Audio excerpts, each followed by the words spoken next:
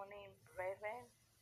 Welcome to the word for today with Tina Adenike. Our word for today says, obey and be blessed. Obey and be blessed. We'll be reading from the book of 1 Kings chapter 17. We'll read verse 13 and 15. Likewise, we're going to read Isaiah chapter 1 verse 19. 1 Kings 17:13. And Elijah said to her, do not fear. Go and do as you have said, but make me a small cake first, and bring it to me, and afterwards make some for yourself and your son. Verse 15. So she went away and did according to the word of Elijah, and she and her household heads many days. Isaiah chapter 1 verse 19 says, if you are willing and obedient, you will eat the fruit of the land.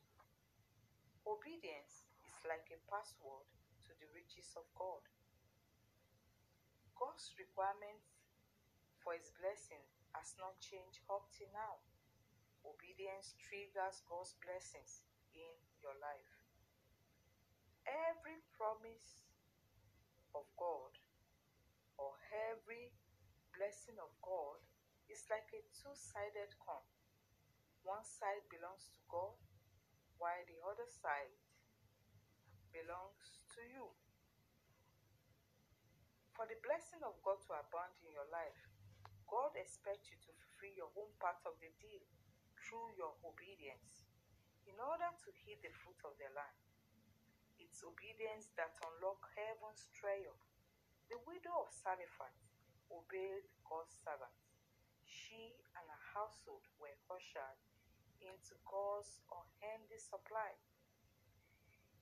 In the book of Genesis 26 verse 13 to 14, Isaac sowed in a land ravaged by famine and received 100-fold increase.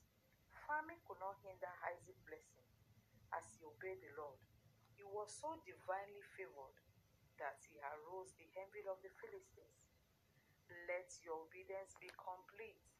Partial obedience is disobedience. Naaman's story in the book of 2 Kings chapter 5 verse 8 to 14 teaches that only complete obedience to divine instruction is rewarded. If Naaman has only dipped himself 6 times in the river, he wouldn't have got healed. But he did it at the 7th time, and he went to the actual river the servant of God told him to go to. Thank God for his servants that went with him. He didn't want to go, but he was persuaded and he received the blessing. He was healed. What are you to obey? Or whom are you to obey? As a believer, you need to obey the word of God. His word should be the priority above any other issue or circumstances you are going through. Let the word of God dwell richly in your heart. The word of God is powerful to unlock your door for signs and wonders. Believe the word. Say the word. Joshua 1:8 says, this book of the law shall not depart from your mouth, but you shall meditate day in and night to make your ways prosperous. Keep the word.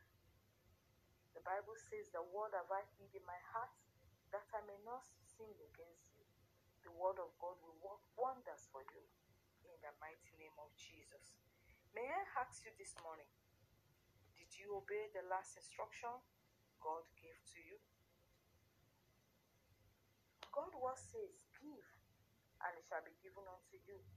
Good measure, pressed down, shaken together, and running over will be put into your bosom. For with the same measure that you use, it will be measured back unto you. That's Luke 6:38. Are you a giver? When last did you give to men that you can see, not to talk of the Almighty God that you cannot see? Pay your tithe. It's not negotiable. Don't be a robber. That's what the scripture says. It says, you have robbed me, this whole nation. That's in Malachi chapter 3, verse 8 to 10. He said, will a man rob what? He said, yes, but you have robbed me. Are you a robber? Do you refuse to pay your tithes? It says, bring all the tithes into the storehouse. And when you do this, God will give you an outpouring blessing. Whom are you to obey?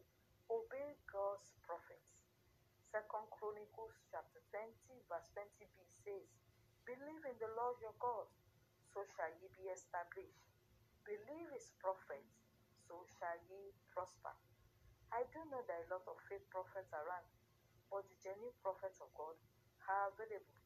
The fact that there is counterfeits indicates that there are genuine. As obedience brings blessing, so does disobedience incur the wrath of God. Which one will you choose this morning? I implore you to obey so that you can be blessed. I want you to pray this morning. I want us to talk to God. I want you to pray like this. Father, make my heart a fertile ground that is yielded to complete obedience. Father, make my heart a fertile ground that is yielded to obedience, to complete obedience of divine instruction in the name of Jesus. Father, make my heart a fertile ground that is yielded to complete obedience to divine instruction in the name of Jesus. Make my heart a fertile ground that is yielded to complete obedience for divine instruction in the mighty name of Jesus. In Jesus' name we pray. I decree upon your life today that as you obey God, God, the source of all blessing, will visit your life today in the name of Jesus. Every power diverting your attention from God, preventing you from entering your arena of abundance, is paralyzed today in the name of Jesus. Go and prosper. It is well with you in the mighty name of Jesus. I remain your host, Tina Adenike. Till I come your way tomorrow,